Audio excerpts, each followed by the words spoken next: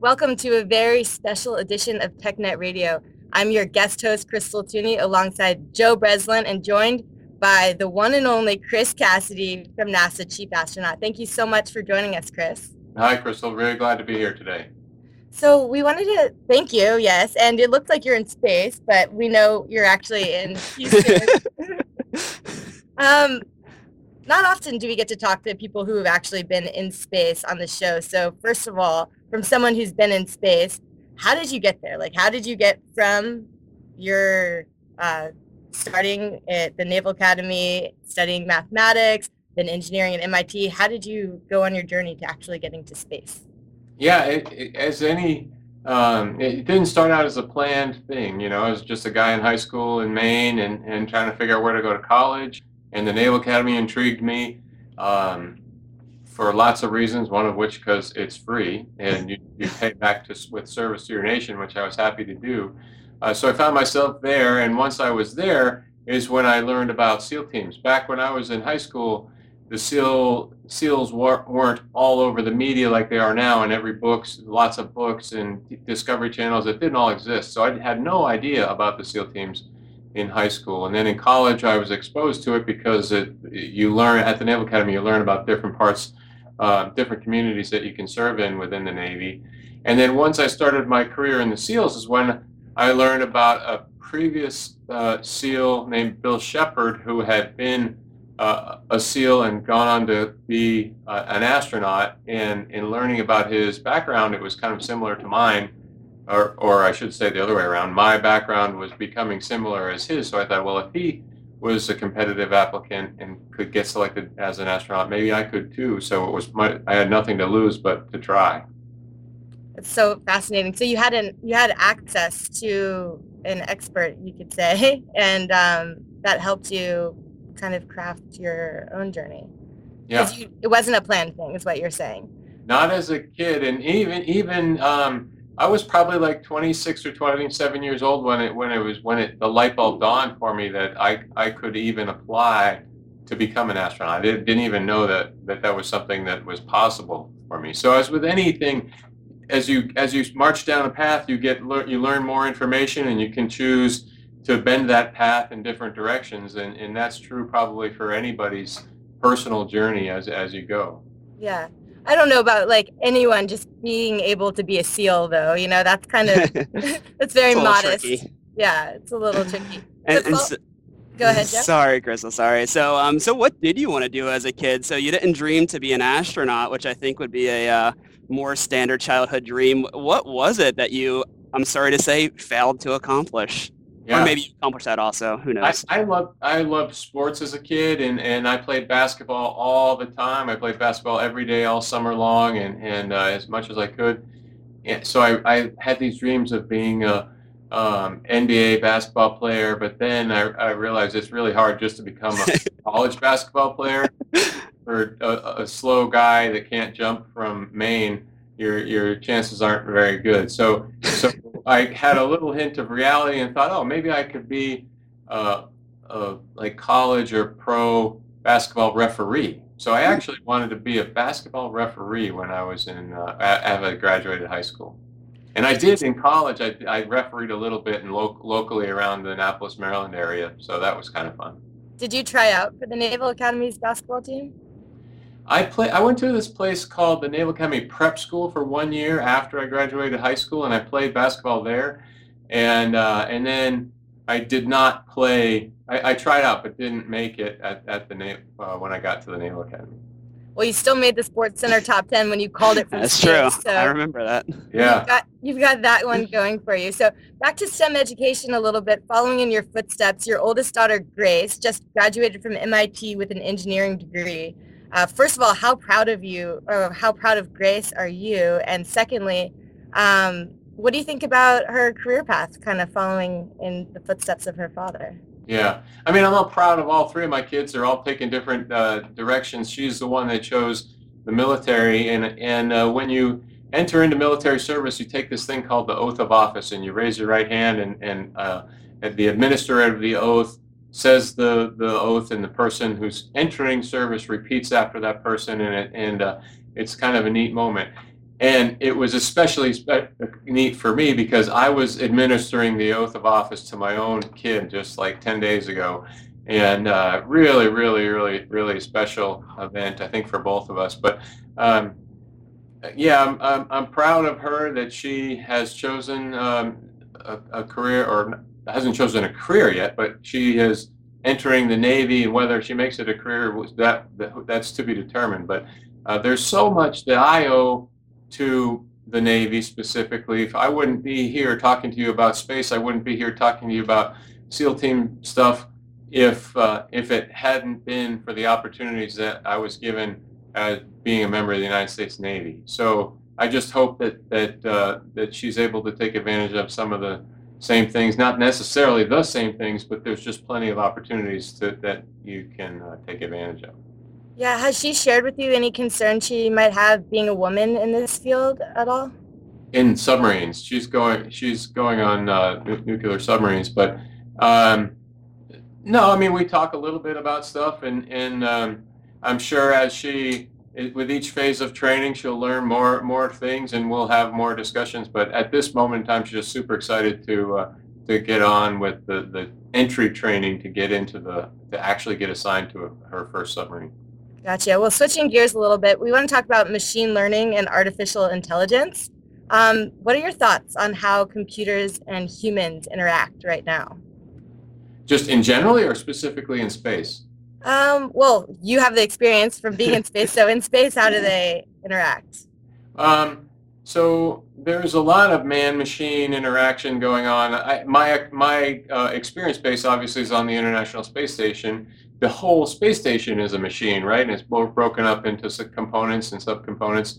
And we interact with it in many different ways. To a large degree, we interact with just a computer screen, just like you're probably calling on this Skype call with.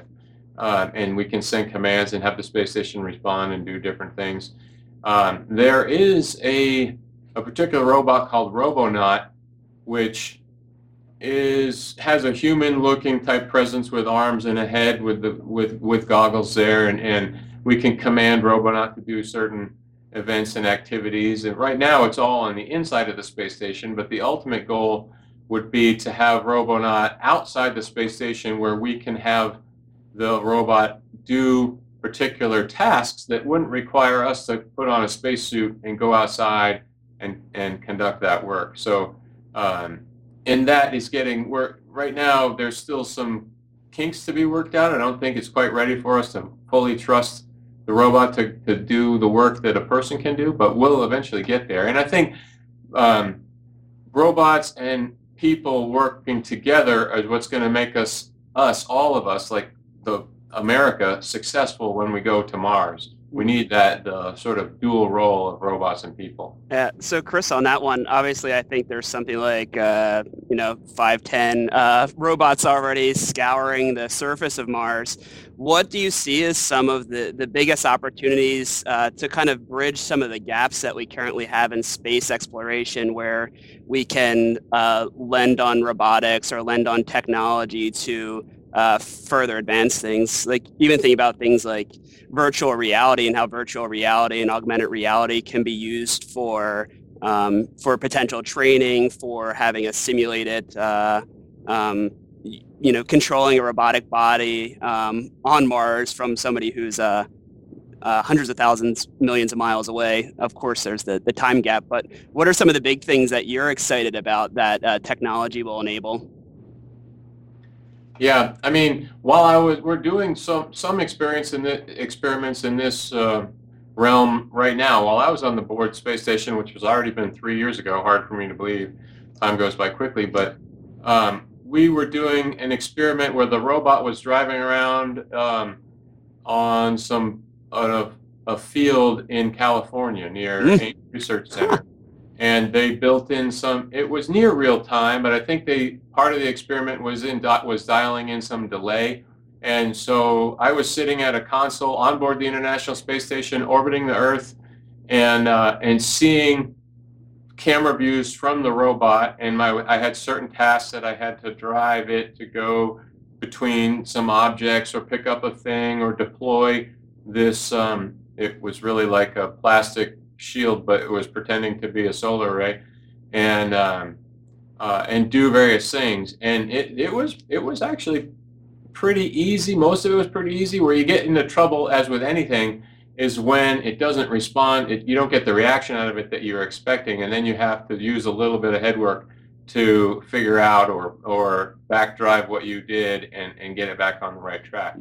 But it's those types of things that we'll need to do in order to get to Mars. Now, specifically about Mars, the robots that are currently there are giving us nice images, really high quality images that we can use then to build training aids, as you alluded to, perhaps for when the first crew is going there. We'll have a 3D virtual environment in Houston where they can practice doing some tasks, and because training is a big part of going to space. Most, as with any operational thing, you want to practice what you're going to do before you actually do it in order to give yourself the best chances for success. Will you talk a little bit more about that 3D environment? Is it all holograms around you? So right now we have this place here at the Johnson Space Center called the Virtual Reality Lab, and tied into it, we have this mass handling device. Because part of the challenge with working with things in space is your brain thinks like your Earth brain, and to pick up the chair that I'm sitting in right now, for instance, and move it around, on Earth I'm going to roll it around on the wheels that it has. But in space, you just pick it up and you can, with 2 fingers, move that same chair wherever you want. But even though it doesn't have weight, it still has mass, and therefore you can still have inertia on that thing. So with it, however hard you push into an object, you have to push that hard to stop it. And so tied into this virtual reality lab that we have is a mass handling device where the sensors and gyros can give you the response of whatever size object, 100-pound, 1,000-pound, 2,000-pound object, and move that around. So you put the goggles on, you have this mass handler in your hand, and you get a really, really good sense of what it's like to be on a spacewalk, walking around the outside of the space station. We also practice in there, what if you fell off the space station on a spacewalk? And we have a little tiny bit of propellant, well, it's really compressed nitrogen, in a backpack that we can blast ourselves back to the space station if we fell off and became untethered. So we practice that, pulling out the controller, orienting yourself, and then driving yourself back into the space station. We practice all that in the virtual. So the Matt Damon movie was possible? Yeah, you're talking Matt Damon. Yeah, I forget the name of it, but where he propelled himself through a hole in his sleeve up to the orbiting. That particular scene I found to be a little bit challenging because it's all about the velocity vector of whatever thing, and to hold your arm really still and know that that's the direction you want to go, backwards the other way, would be a little tricky. But it made for a fantastic movie, and I loved that movie. I loved every bit of it. Yeah. So, one thing we were talking about before we jumped on the call was self-driving cars. We're talking about Robonaut, how far out that is. What do you think? Robonaut's like 5 years away or sooner than that? Robonaut is on the space station. He's just currently inside. And if you're asking me how long until I think Robonaut could be outside just working in place of a person, really depends on funding levels, but maybe 10 years or so, yeah. So what's going to happen first, Robonaut outside the space station or self-driving cars? Hands down, self-driving cars. Yeah, I mean that's kind of right around the corner, if you will, right? I mean, yeah. There's companies that are actively pursuing that, as you know, and that's a pretty challenging problem too. If you just had to drive places, that's one set of challenges. But then you throw in people and on other automobiles and the motorcyclist that cuts you off or that you don't. I mean, to me, it's amazing that we're conquering that problem, but we are. Which also shows that the challenges that we have to get to Mars or beyond, are overcomable. We have the ability, from a technology point of view, to conquer all those things, and we will. I don't know, it's not going to be probably in my time as an astronaut, but these are all challenges that we'll overcome. Speaking of challenges that we'll overcome, with NASA, what are the current challenges? Like, why do we still go to space? Why do we still explore right now? Yeah, that's a great question. I'm asked that often, and quite honestly, there's a lot of we as a nation have a budget that we have elected leaders to determine how to spend that budget. I mean, that's the simple nature of our government. And so there's lots of people that have problems, legitimate problems. Some people have passions that they want to fix, whether it's in their community or global environment or world hunger, you name it. Those are all fantastic things to spend money on. So why? This is a philosophical question. Why is space worthy of taking $1 away from a person that's not eating here on Earth, or to prevent icebergs from melting? And I can't answer that directly. I just think that we as people really are meant to explore. We're curious people. All humans are. I mean, you tell a 3-year-old kid, don't open that.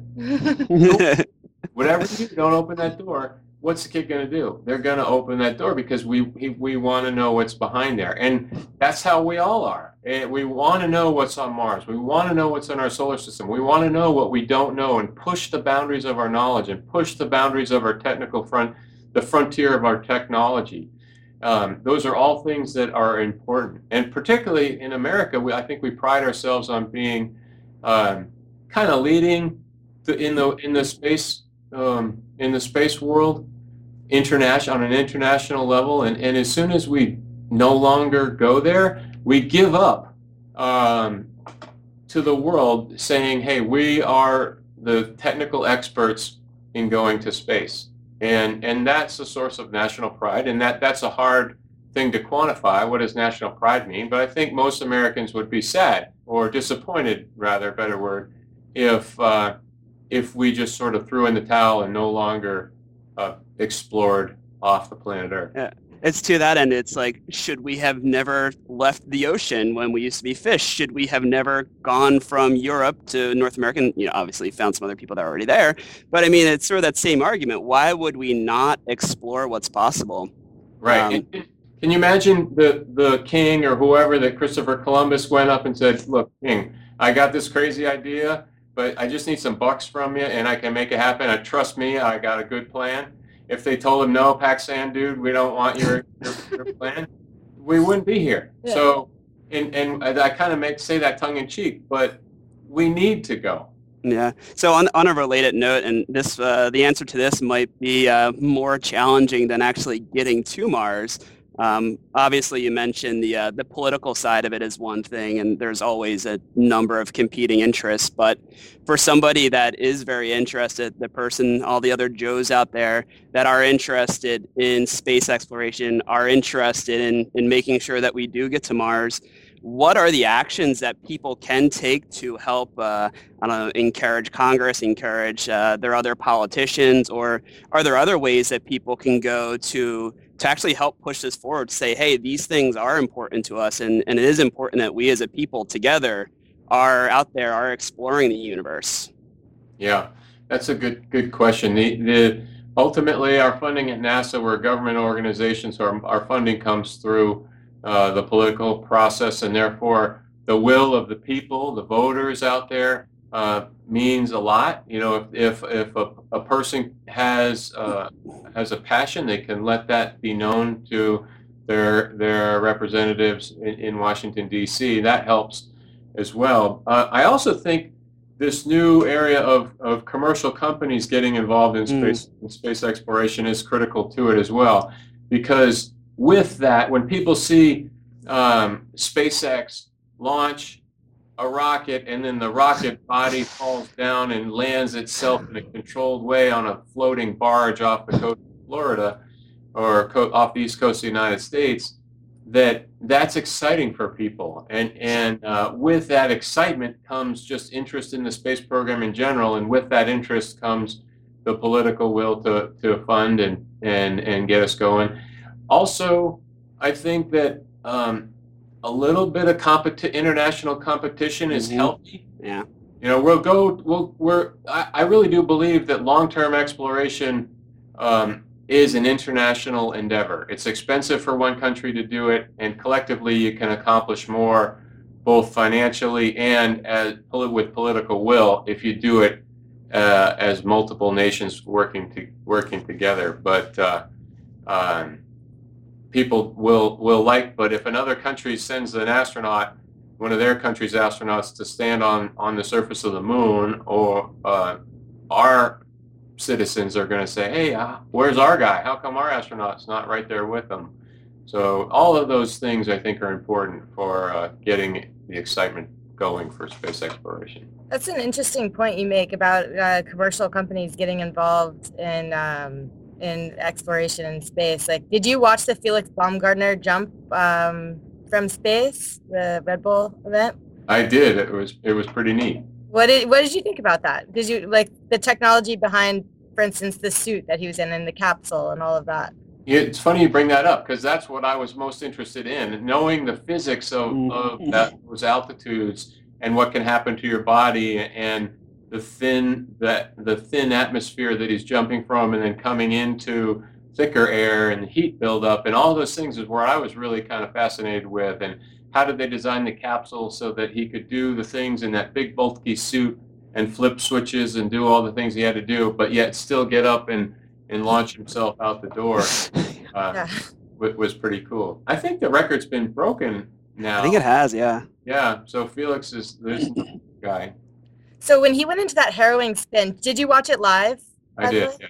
Well, that's another topic too. I think it would be really cool to be watching more things in space live in real time. Like, that was the most watched YouTube live streaming event ever, because it was interesting. People are curious. Like you said, you tell the 3-year-old, don't open that jar. They're going to open the jar. So you watched it live. When he got into that harrowing spin, what were your thoughts there? Were you thinking he was going to be able to come out of it, or?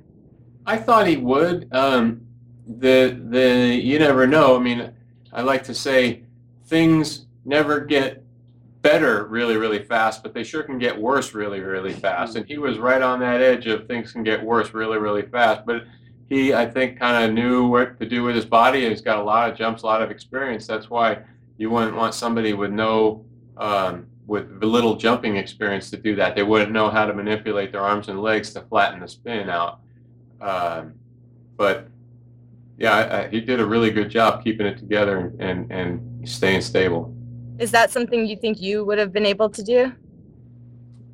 With the proper training, I think I could have. I mean, if you just take me out of this chair in my nice, comfortable golf shirt, probably not so much. But with some training, sure.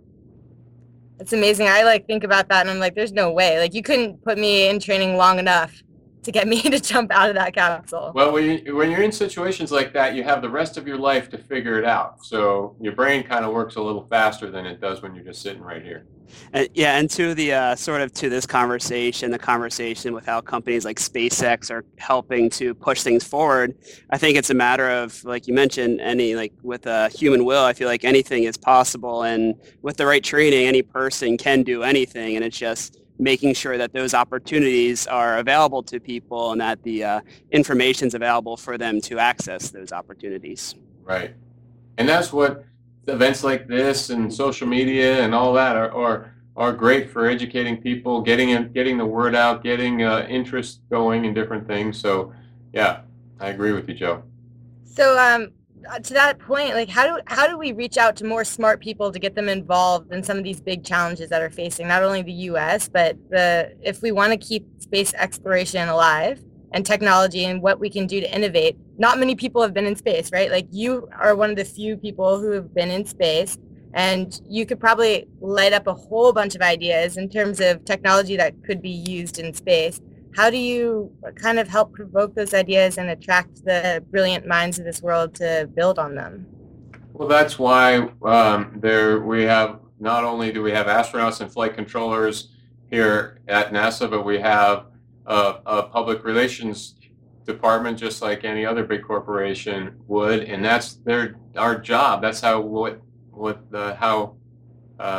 that's the job of those guys, is to get that word out and work with folks like you guys to have podcasts like this and and just sparked the interest. We have, you mentioned it'd be cool to watch more space stuff live. Well, you can watch NASA TV any day of the week and see live downlinks of what the crew is doing. And a lot of times it's not a super dynamic thing happening because it's just a camera inside the module. But it's still neat to see the person float by. Of course, on bigger days like launch or entry coming back or spacewalks or grabbing a vehicle, cargo vehicle or something like this, that's more exciting and probably more folks tune in. But there's lots. Those are all things we can do to get folks interested. Plus, they're all in space. And so, I guess sort of a related question for myself personally, when I was younger, I was very interested, really enjoyed mathematics, not so much the other subjects. I wasn't very big into the whole memorize, regurgitate, forget kind of standard education. And then sort of in high school, I had not too great teachers for the first couple of years for math specifically, and sort of lost like a lot of the passion and felt like, maybe it was just a fluke that I was good at it from a younger age. So what would you say to younger Joe, to someone where they're in school and they're interested and passionate about things, but they feel like they're not great at school, or they feel like, because they don't necessarily operate in this way, that there's never a chance or never an opportunity for them to pursue their dreams? What can they do? How should they, think about the world? Yeah, that's an interesting thought, because I myself, I enjoyed physics when I was a kid, but it was more because I liked math, and physics had equations and stuff that I could plug numbers into and do the math for. But it wasn't until later in life that I was doing a lot of diving in the SEAL teams, and the concept of buoyancy was one that first stuck to me. I'm like, oh, okay, there's force that's pushing up on this object to want to make it float. But we add weight to it, and you can, and I really thought through what the forces were doing. And I remember also thinking about hitting a baseball and really what was happening to the baseball. It was zooming towards the batter really fast, and then this other object that has mass comes swinging around and smacks the baseball, and you see it was when I saw a slow motion video of the baseball actually smush. And you think about how the baseball is when you have it in your hand, but yet you see it in a slow motion video, and it, like a third of it smushes down like a balloon before it goes rocket shipping off to over the center field fence.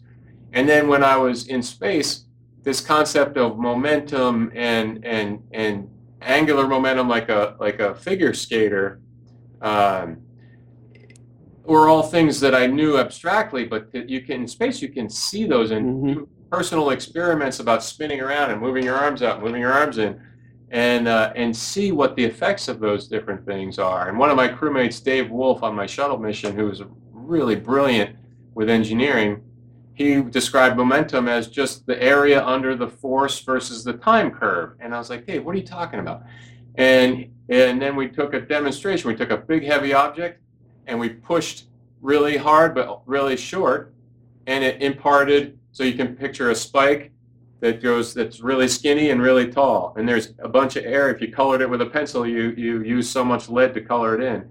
And then took a really low force and pushed for a longer period of time, and the thing had the same momentum, but that time the area is just a little like square thing, but it takes the same amount of pencil lead to color in the area under the curve. So it was things like that made me excited, like, oh, I can understand these concepts with real actual things that I interact with, that I see with my own eyes. And that's what I would encourage the young Joe to think about.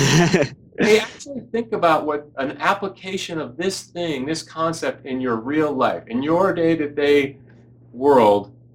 What is that concept? And that really solidifies concepts as you learn. And when you're excited about stuff, you're more motivated to do well on the test. And instead of just memorizing the problem and trying to figure out which formula goes into problem number 7, you just get it and you can figure it out on your own. All right. Well, Chris, I know that you were coming close to our time with you. So one last question to wrap it up for average Joe and for little Joe, Joe Breslin. When is space travel going to be available to the common man? Well, it is available to the common man right now. I mean, didn't imagine I would be sitting here, but I think your question is when you don't have to be a NASA astronaut, when you can pay a ticket and go to spacetravel.org and buy your seat and pay for one bag and a snack and go to space. And be able to experience all the loss of gravity and all of that. Yep. So Virgin Galactic is a company that is selling seats right now. Their flights are called suborbital flights. You launch from New Mexico, you get, I don't know, 20 minutes or something of zero gravity, and then their ship lands right back in the same location where you took off. Orbital, and that's on the order of $250,000 for a ticket.